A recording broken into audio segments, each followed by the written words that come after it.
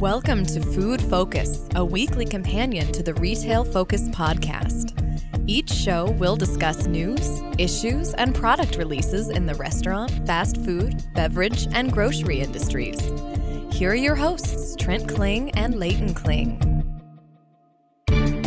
Welcome to another edition of the Food Focus podcast with Trent and Leighton Kling. I want to thank all of our loyal listeners who tuned in last week through my vocal mishaps this week. Sure to be much smoother as we discuss Del Taco having success in same restaurant sales. We'll also talk about Chipotle shelving one of their concepts, as well as El Pollo Loco and a possible change atop their organization. But first, we begin with a business that was on our list of the 5 poorest performing food-related businesses in 2016, and that's Ruby Tuesday. On Monday of this week, it was announced that the company is taking advising from UBS Financial to mull through options in terms of a possible sale of Ruby Tuesday. And I think the big question is, Leighton, we've talked so much about how much Ruby Tuesday has struggled.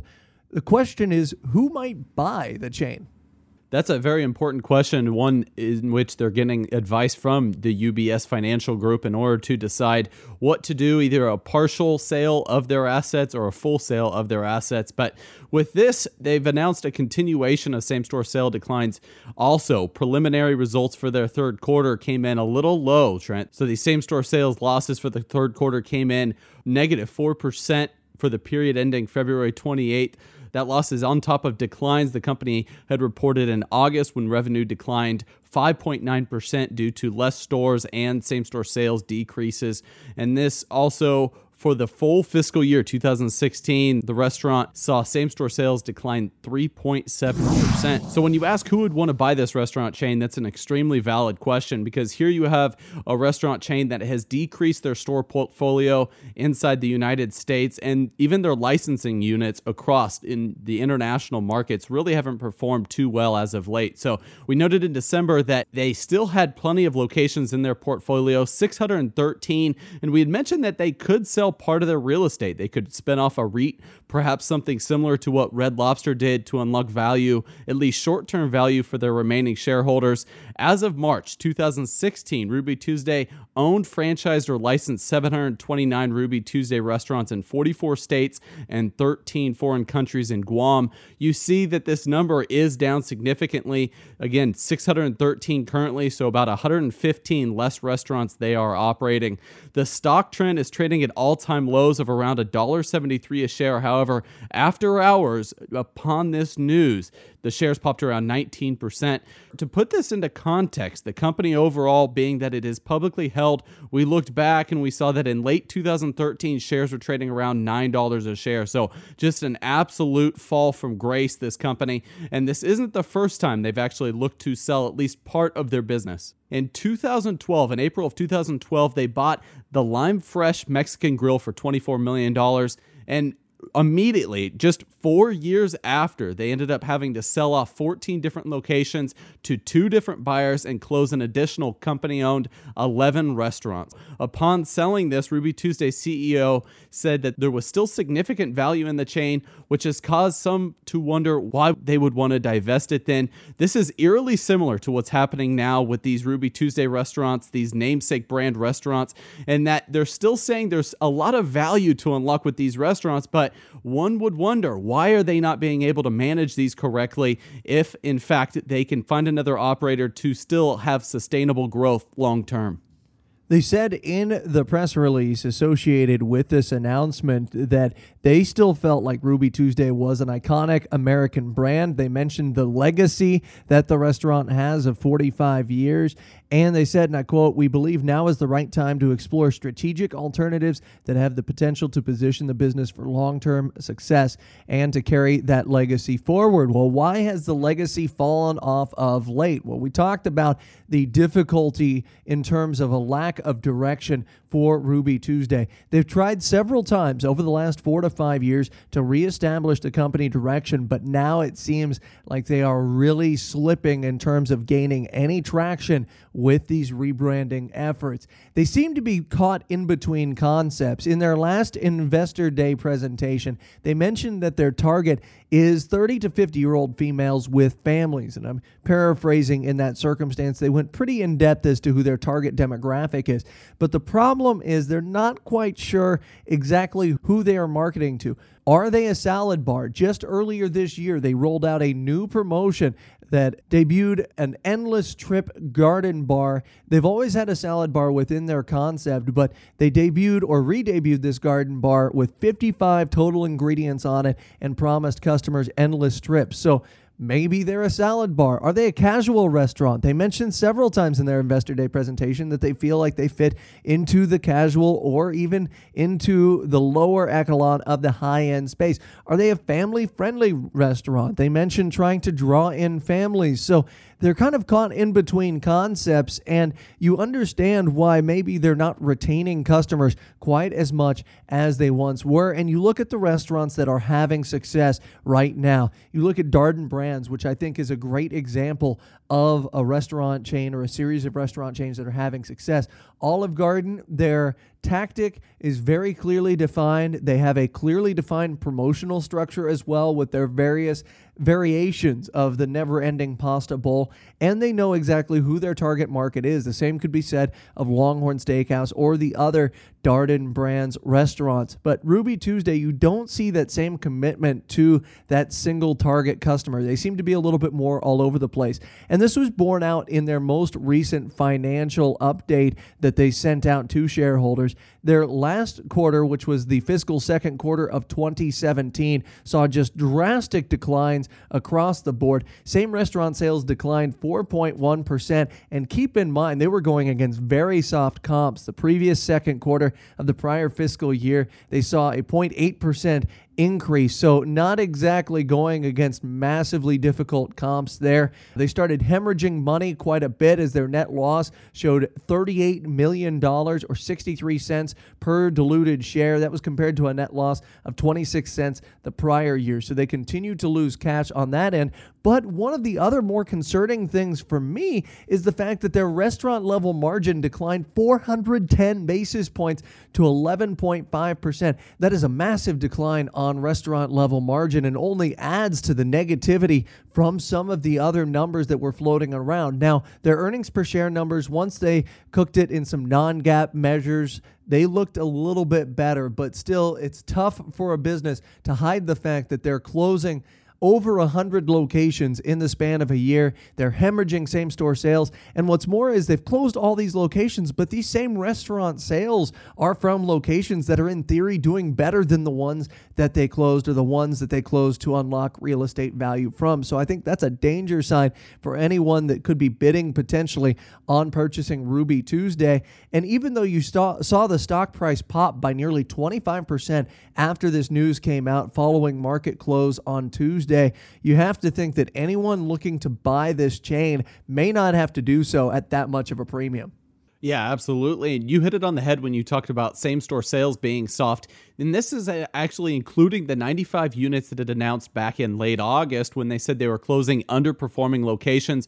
You would think that underperforming locations would have negative same-store sales of around double-digit figures, yet you see these figures come out, these preliminary third-quarter figures, and they're in line with what they had seen during the second quarter results. So a lot of worrisome activity going on the financial side for the business. You had mentioned the shrinking margins also contributing to their loss. You see that overall wages have been going up, but food prices, food inputs, and other inputs have been steadily going down as we've been reporting the earnings from other like companies. So I think there's a lot to look at for this company. I think perhaps now is the time for another operator to come in, maybe unlock some value. Perhaps they need to see something in this chain that the chain right now, as far as the management is concerned, is not really dealing with in a very appropriate manner. You're seeing that they mention in a number of press releases pertaining to this potential sale that they've talked about, their 45-year long legacy in serving local communities with great American fare. That ties in perfectly to what we've been saying, in that this is a lack of strategic direction, and that you can't really be talking about the successes of the past. You have to be looking at the future, and this is something that the company has not done, and not done for about 4 years now, and it is on them as far as their fiduciary duty to shareholders to look forward, and in order to compete with the very competitive environment that they are in, they have to look at current trends and they have to target segments of the market that they feel is going to grow the company the most. And they just have not done that. You had mentioned the salad bar, and then also a little bit of a differentiation between some of the high-end locations, some of the casual-based locations. Some locations have bars while others do not. So they really need to get their ducks in a row here. And I feel as though another company may come in and assess their portfolio and say that, maybe 2/3 of these locations are going to be growth drivers for the future while trying to divest the rest. And what's more is it seems to be interesting timing, because they are in the midst of completing swaths of renovations throughout the country. And this is, again, something that they mentioned in their annual investor report, that they were in the middle of undergoing store remodels, store refreshes, that type of thing, and building in larger salad bars within many of their restaurants. They just recently, in fact, as February, announced the completion of remodels in the Jacksonville, Florida area and the Charlotte, North Carolina area.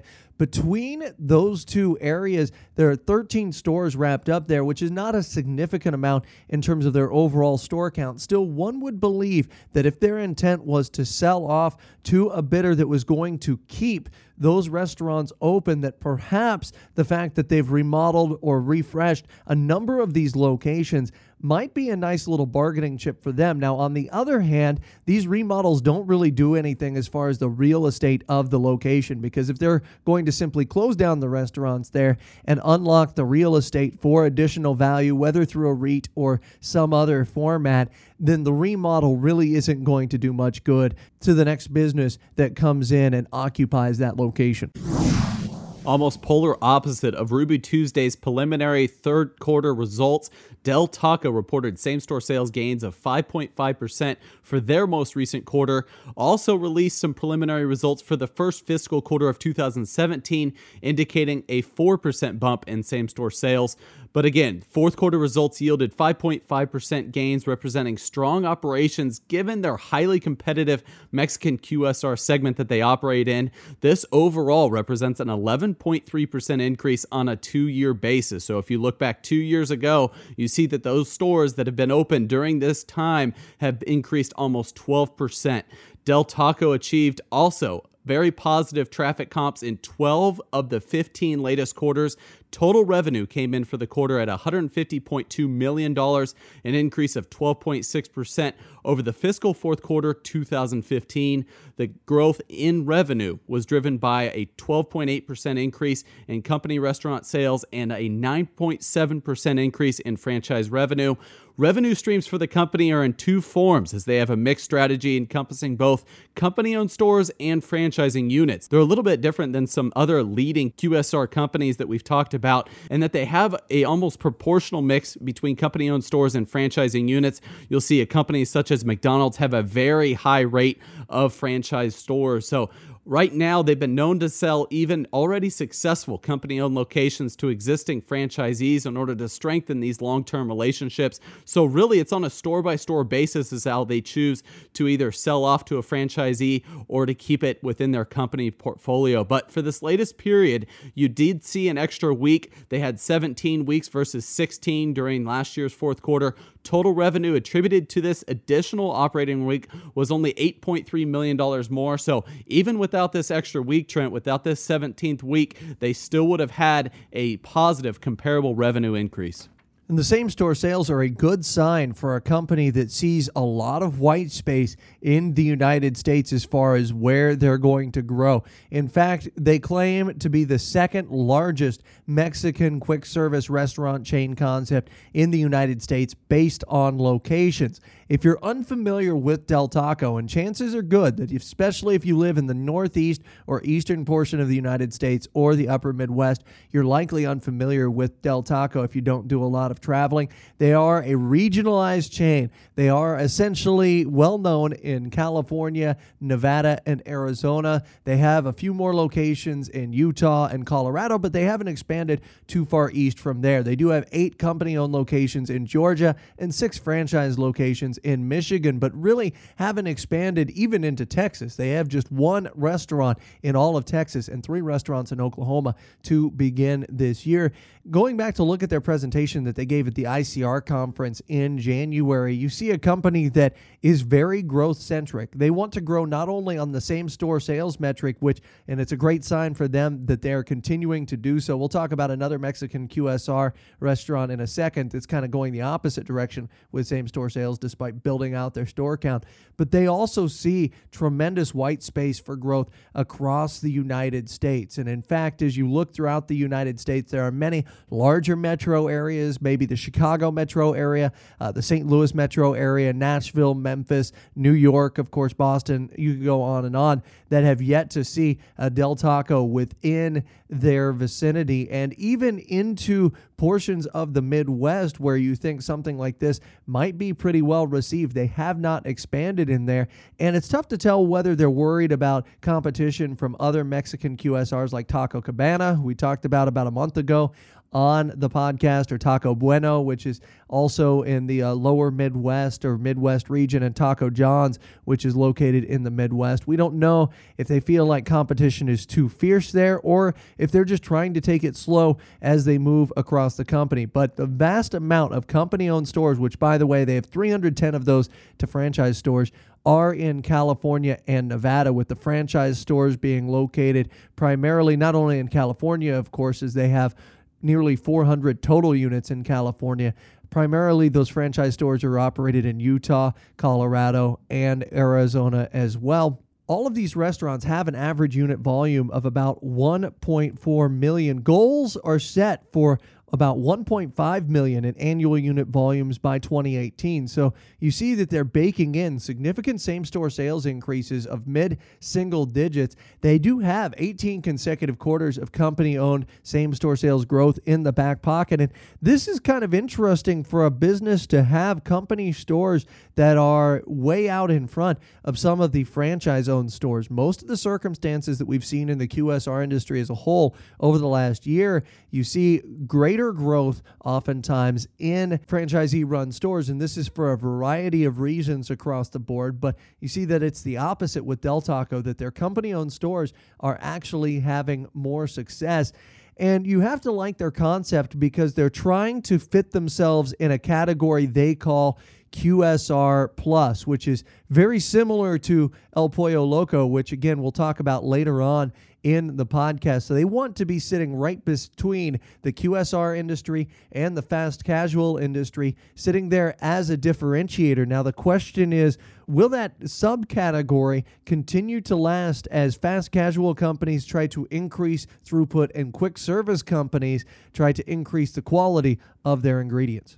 So far, that QSR Plus strategy has worked well to give those average unit volumes a little bit of a boost. You said that they're over $1.4 million per unit currently, and I think that really plays into the food strategy that they've outlined. And during the earnings transcript, I was reading that the CEO was very bullish on the quality of their food, and they said that they really want the customers to feel like the freshness of their ingredients is going to separate them from their other competitors. We talked about a very crowded space when we're referring to the QSR space as it relates to Mexican cuisine, but they also talked about ingredient and product innovation. And then they said that despite all of this talk of quality and being able to differentiate between the high quality of ingredients compared to other QSRs, they still want to identify as a value offering. So they feel as though not only can they be what they call a QSR plus, but they also fit in nicely to the QSR industry as a whole. So they feel as though they can take pieces of both markets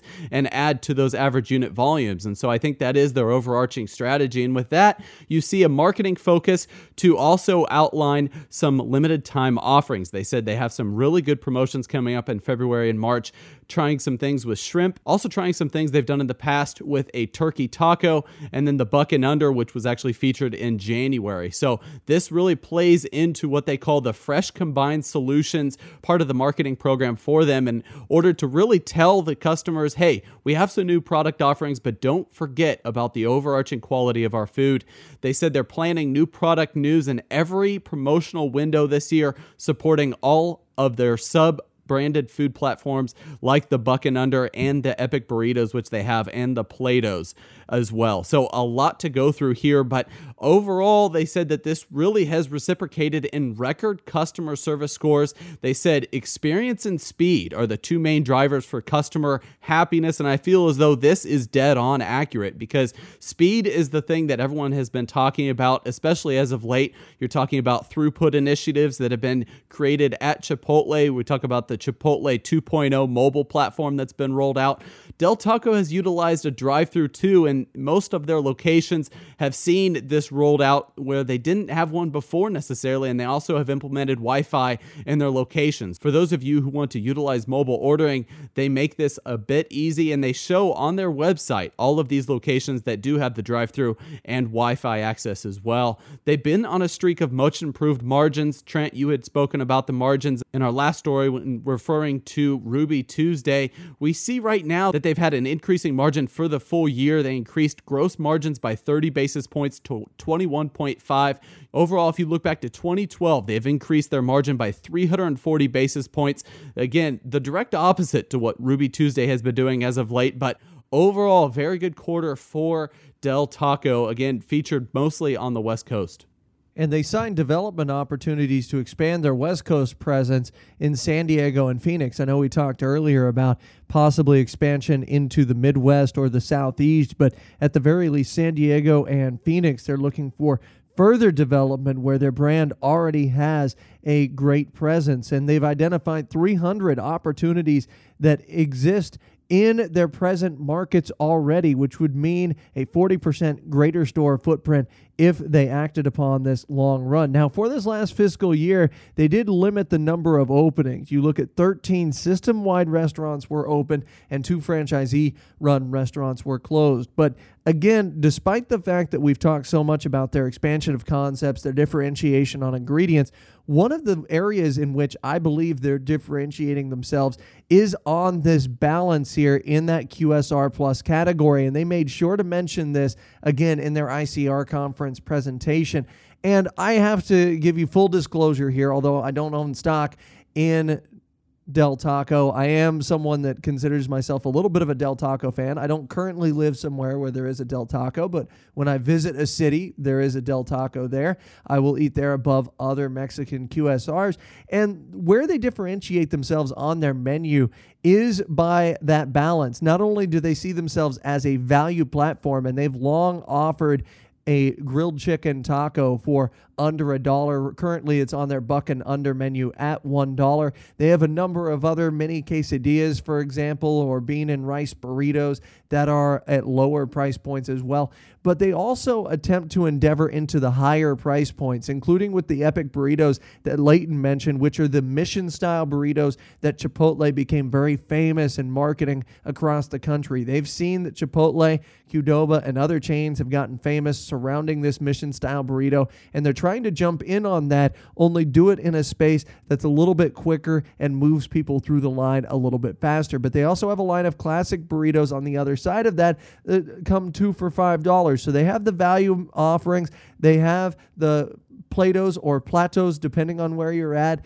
as well as a higher end offering, as well as some larger salads that you might find at maybe another fast casual restaurant. So they're able to find this balance in their menu, which a lot of QSR Mexican restaurants really struggle with. I mentioned Taco Bueno earlier. They're beginning to kind of tilt a little bit more towards fast casual, a little bit more towards the Chipotle style food, if you will, whereas Taco John's still is not differentiating themselves themselves on ingredients. They're closer towards the regular QSR industry. And then you have Taco Cabana, who again has begun to differentiate themselves on ingredients and larger plates. But typically the average cost of a meal there, much more expensive than you would find at a Del Taco. So they're able to carve out this neat little niche in the Mexican QSR industry and put themselves apart. Despite all of this that we've just talked about, despite their strong numbers, their focused business approach, their different concepts and LTOs that they're bringing out that are driving traffic,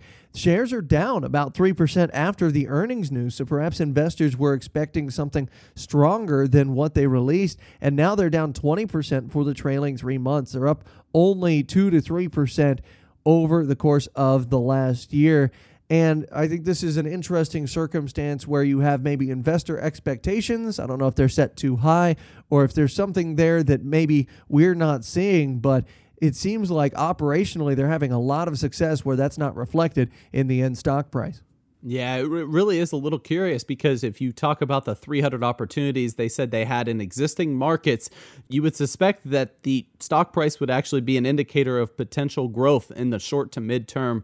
But I think that the fact that they are going into existing markets may be a little worrisome for some shareholders. However, I think it's a strategy that will work for the company. Management is very bullish on these opportunities and they've looked at the demographics, so they know where they feel confident in. And they said that these are what they consider low risk areas. So anywhere they're already having a current facility, they're seeing opportunities in other areas of that city or county. And they're saying that, you know what, this is a risk worth taking because this is way different than going to an entirely new state, a new city. So I think this is a good strategy, at least for the short term, to kind of see how it plays out. And with that experience, they can then grow from there and potentially get into some new markets altogether.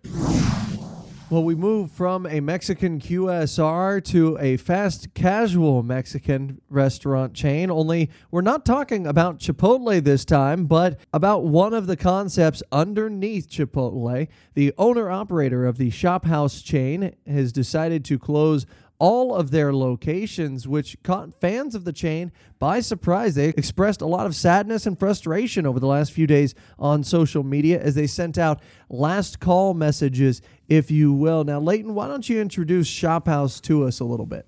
Yeah, so it's a relatively new chain. Again, Chipotle is the owner-operator. It was first opened in 2011 in a neighborhood off of Washington, D.C., and it offered a customizable rice noodle and salad bowl. So it's a little similar to Chipotle in that you would stand in line and pick your different ingredients, but the food inspiration was actually drawn from parts of Vietnam, Malaysia, Singapore, and Thailand.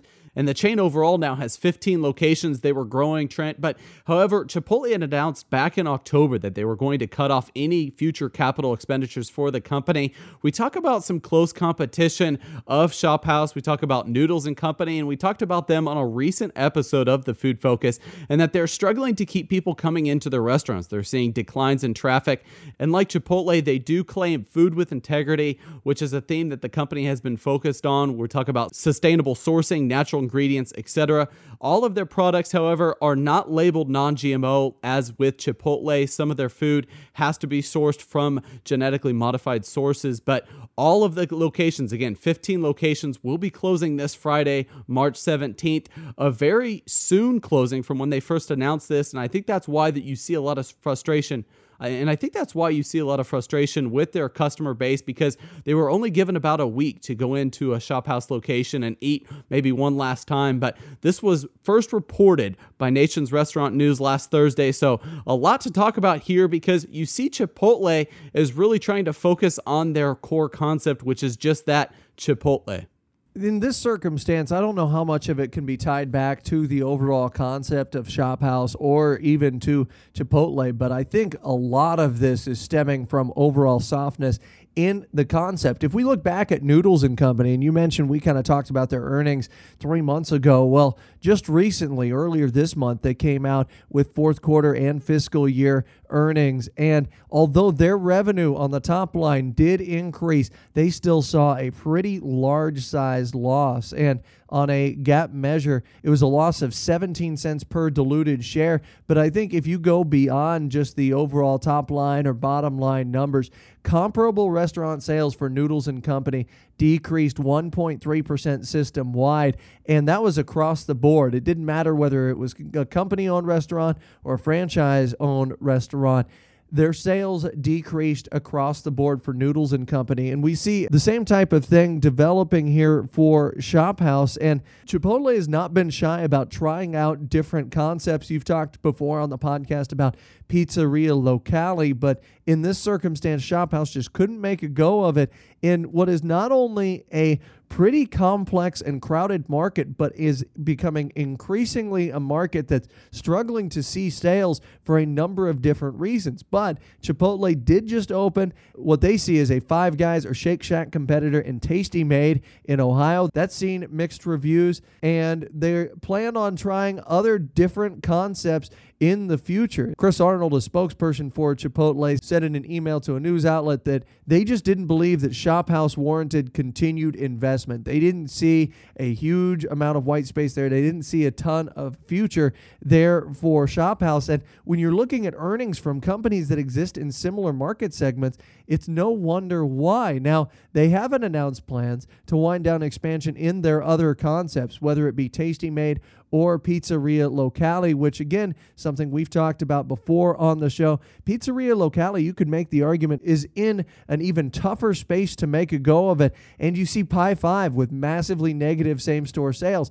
However, that seems to be localized more to Pie 5 than other operators in the fast casual pizza industry. And we should also remember that Tasty Made, we don't really have basis for comparison there because they still only have one location. But I think a lot of bigger news outlets are looking and pointing at this and saying maybe Chipotle long-term will either slim down their focus on just the Chipotle chain, or they see this as an indicator of other troubles at Chipotle.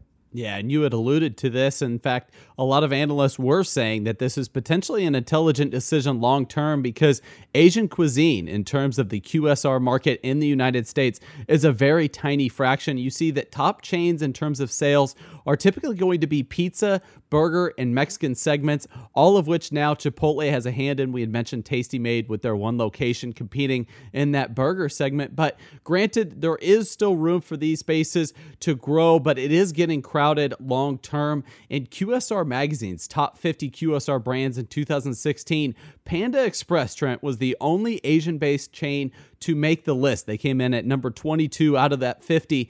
But as referenced, Del Taco made number 37 on that list, which is a relatively smaller Mexican QSR compared to, say, Taco Bell. So not a lot to look forward to. You're seeing growth prospects fairly diminished for this particular industry.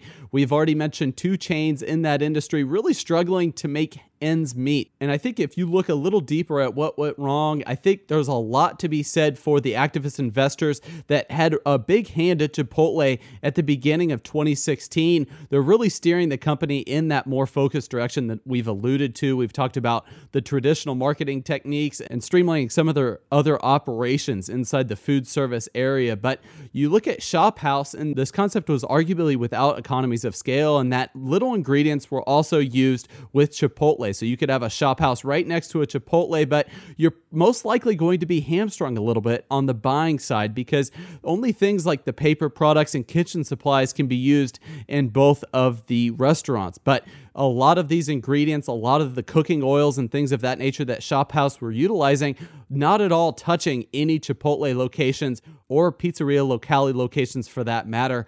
Customers also, keeping those customers were an issue. Chipotle chairman and CEO Steve Ells said that the concept was not able to attract sufficient customer loyalty and visit frequency to make it a viable growth strategy. And with Chipotle, you see that this is their number one strategy, is keeping customers coming in. They recognize that 85% of returning customers are going to be your most valuable customers long term. So I think with this concept of ShopHouse, you're seeing that the customers really weren't aware of it. They didn't do really a lot of marketing around it. And because of that, you didn't get customers coming in, at least for their first visit. And you definitely didn't retain customers because you weren't very clear on the product offering to begin with. Communication was definitely a theme as they announced this, and one of the things that was noted when ShopHouse first opened up in the U.S. was that the food was seen by many as prohibitively spicy, and they mentioned perhaps a failure in communication to kind of communicate what the food was, how it was to be eaten, and maybe if people were ordering things that were prohibitively spicy out of the gate. And I liken it kind of to someone's first visit to a Thai restaurant where you're oftentimes choosing how spicy the dish is made. Sometimes if that communication isn't there either through menu sources or otherwise opening up a line of communication between the customer and the person that's taking the order or the person that's producing the food, you can be in for an unwanted surprise, and that will also decrease the amount of return traffic. Overall, ShopHouse, they decided to just cut bait on it rather than sell off the chain, as Leighton mentioned, because of a number of issues with that. Seems to have a lot of fans on social media, but again, the fans that they did have weren't enough to justify keeping all 15 locations in the chain open. And one final note on the story about ShopHouse, the biggest beneficiary from the fact that Chipotle closed down or has decided to close down the chain might be Noodles & Company, who we mentioned earlier, as their stock popped from around $3.55 a share to $4.10 a share after the announcement was made. So a remarkable increase in share price of about 12% for Noodles & Company based on Chipotle abandoning this concept. We move on to our last story. Another Mexican QSR and El Pollo Loco as they release their earnings that are somewhat of a disappointment. And then also on an unrelated note, potentially their CEO has announced his intention to retire by the end of the year this year. Earnings for the fourth quarter fiscal year 2016 were released with their full year 2016 results. And we begin with the financial highlights. Total revenue did grow 7.2% to $92.5 million versus the $86.3 million in the prior year's quarter. We should note that their overall sales volume is well shy of Del Taco, as noted previously. And honestly, this is a chain that is looking to establish themselves like a Del Taco. They've been expanding rapidly throughout the country. Total revenue grew as a function of new store openings as a result of this, which they had 29 new store openings compared to the fourth quarter in fiscal year 2015. Net income was just barely positive, representing an earnings per share mark of just 1 cent. And honestly, Trent, there's a lot more to dig in here, as they noted that this net income declined on a pre-tax impairment charge of 7 restaurants based on the assets' worth. And they also had a non-GAAP basis earnings per share of about $4.6 million or 12 cents per share, meaning that they had a lot of impairment charges this quarter. And I bet a lot of shareholders are curious as to see whether this is going to happen in future quarters throughout 2017. Yeah, it's so tough to tell from the non-GAAP numbers exactly how successful a company has become or is being.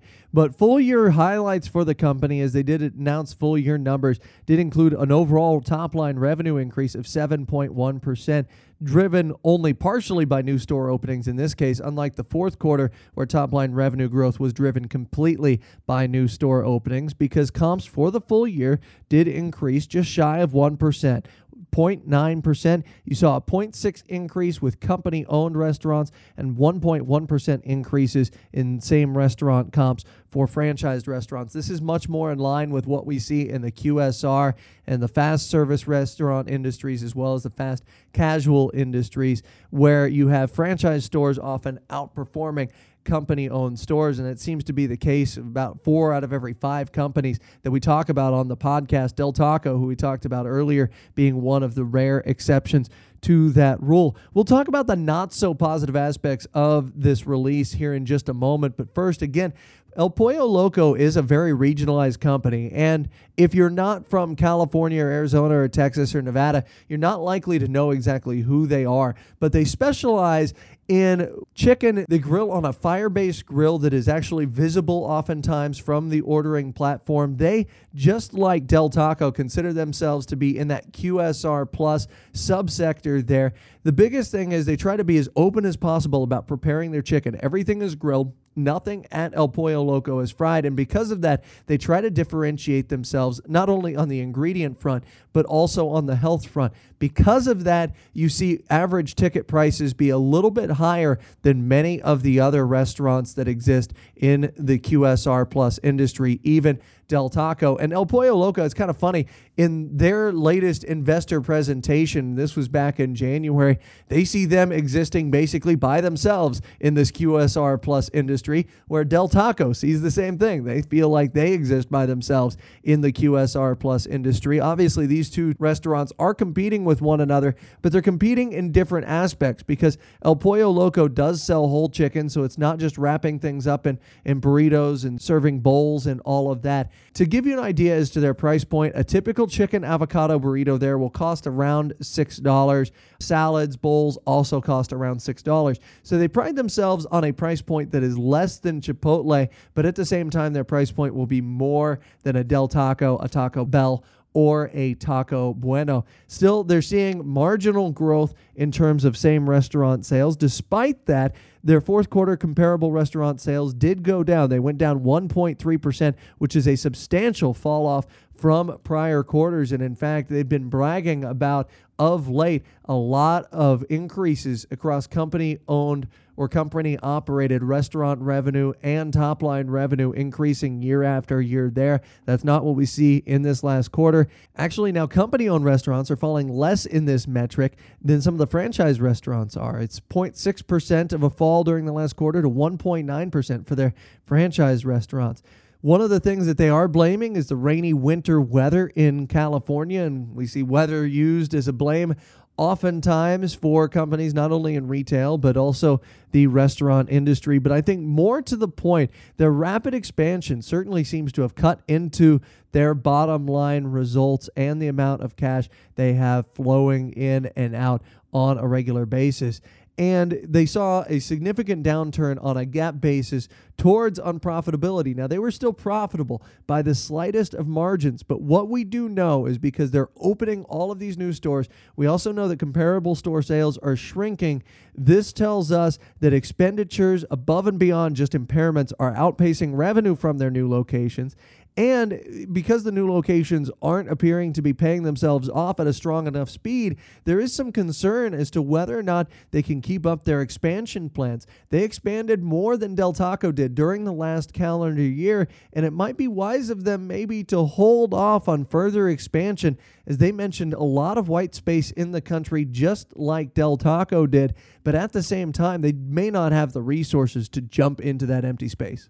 And this may be one of the reasons why the company is looking to continue their marketing efforts and actually extend them. So they're looking to spend a little bit more money on telling people about their brand and their message. They said they want to tell a story about their brand, and this means a conveyance of how they prepare the food. Trent, you had mentioned the methodology in which they cook their chicken, and then also the history of their recipes. They have a deep history in Mexican culture and the relative healthfulness of their menu offerings. Again, they see themselves as a QSR plus, just like Del Taco. So they're really trying to offer some healthy alternatives, maybe some alternatives you wouldn't see in a typical Mexican QSR. And they also want to showcase some of their tenured grill masters. They said that this was actually the one big bright spot for them, is their personnel, in which some of the people, some of the grill masters that have been with the company have been with the company between 20 and 30 years. In fact, they mentioned one during the earnings release that has been with the company for about 32 years. And so they've started a new ad campaign, and part of this ties in with their collaboration between them and ad agency Vitro, which is actually based in San Diego, so not far from the headquarters here. But it's called Road to Authenticity, and they really want to communicate a message to their customers that their food is authentic and their message is authentic. And so they want to enlighten customers also about their new mobile ordering platform, not just the quality in their food or those limited time offerings, but they want to drive convenience and loyalty. So they want to do all of these things in one. That really is the overarching message in the Road to Authenticity rollout. I think loyalty has shown to be very valuable in terms of ease of purchase. You're talking about a lot of mobile platforms being rolled out, and you're seeing customer retention rates increase as a result of that, something we've talked about in the Mexican QSR industry, where the best mobile app typically wins out. And you see dozens of iterations of the mobile app when you're talking about a chain that's been dominating in Domino's. So I think there's a lot to gain there for this restaurant, but right now it looks like the soft same-store sales just aren't going to cut it as far as their sustainable growth plans are concerned. And a couple of quick notes before we move on to the retirement of their CEO. They are launching third-party delivery in this first quarter of 2017, and they're looking towards introduction of a loyalty program in the second quarter of 2017 and potentially self-service kiosks by the year end of 2017. So some technology innovations in the works for El Pollo Loco above and beyond the online order and mobile apps that they're rolling out.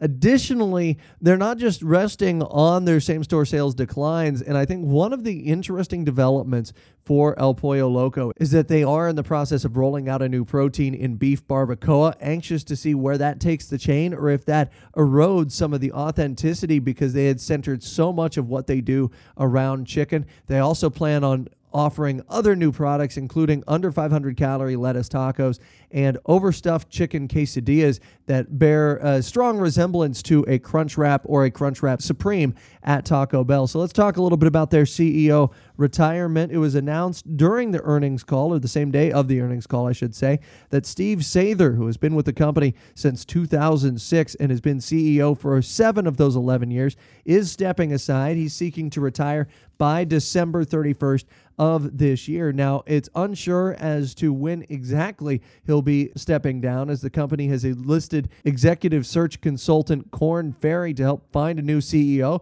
If they find a new CEO sooner rather than later, then of course Sather will step down sooner rather than later. But Sather has seen massive growth with the company, and he played an integral part in their IPO during July of 2014. So they haven't been public for too long. The company went public in order to use the funds to pay down their debt, which also had an immense interest payment there. They also wanted to use some of the funds to grow out their total store location, and they've been able to do that just enough over the past 3 years. In a securities filing on Thursday in Costa Mesa, California, El Pollo Loco said that Sather's retirement was, and I quote, solely due to personal reasons and not because of any disagreement with the company, although there were some rumblings based on their perhaps less than optimal earnings call that they had on that same day. But it appears Sather is leaving the company on good terms. And quite honestly, when you look at his tenure at the company, he oversaw a massive amount of growth for El Pollo Loco, and I don't think it's stretching the truth to say that they are in a better position now than when he took over as CEO 7 years ago. Yeah, and they really have followed through with those growth plans. You had mentioned their IPO in July of 2014. He, at the time, was overseeing a company that had 400 locations, and he saw the runway growth for 1,900 more, so 2,300 restaurants in total, and they're well on the way to achieving that. So that profitability measure is something they're going to have to look at going forward as a new CEO is looking to take the place of Steve Sather. But if you look at his experience in both the QSR industry and the food industry in general, you see that he was a franchising operator at Krispy Kreme Donuts in Southern California, and he was the chief operating officer at Rubio's Restaurants, which is actually the restaurant group that had bought Lime Fresh Mexican Grill from Ruby Tuesday. So he's seen a lot of action in the industry, and I think that he has a breadth of experience. And if you look at his age, he's 69 years of age, he's probably ready to retire, and with that comes him leaving the board post as well. So that's neither common or uncommon when a CEO of his tenure leaves that position. So I think overall, if you look at the other management ranks, I think the company's in good hands, and we wish him well in retirement through any active or passive future endeavors as well. Well, we reached the point in the Food Focus podcast where each Leighton and I detail a product that's new to the world of food or beverage that we tried during the last week. And as always, Leighton, we begin with you. So this product isn't new to the market, but it's new to me, Trent. It's another potato chip, this in Kettle. A lot of our listeners probably are aware of the Kettle brand, which has grown exponentially in the last 2 to 3 years. This was a country-style barbecue chip, and it caught my attention because it's an organic chip. Not all of the Kettle chips are organic, but most are natural. You see with that comes 0 grams trans fats, no preservatives, they're gluten-free chips, and they're non-GMO. And so I think this really is a chip that is worth looking into if you like something delicious and something that still carries that barbecue flavor like a Lay's potato chip, something a little more conventional, but comes with those organic ingredients. And then if you look at that ingredient list, you note that everything is indeed organic. You see that organic potatoes is the number one ingredient, which should always be the number one ingredient when you're looking at potato chips. And then all of the oil, they use safflower and sunflower oil, and they also use organic tomato powder and onion powder. So everything that's in here is really good, and it really produced a very strong natural flavor for me. And this is a chip that I'm going to be buying again. Typically when I look to buy something like this, it's on sale, and this was no exception. It was on sale about $1 off. Typically you can get a smaller bag of these, a 5-ounce bag, for around the $3.50 price point. Right now I'm looking online and you see bags as cheap as $3 and some upwards of $4, but overall, a very good chip if you're into this kind of thing. A barbecue chip that competes on price and competes on quality, so this is definitely going to be a repurchase of mine going forward.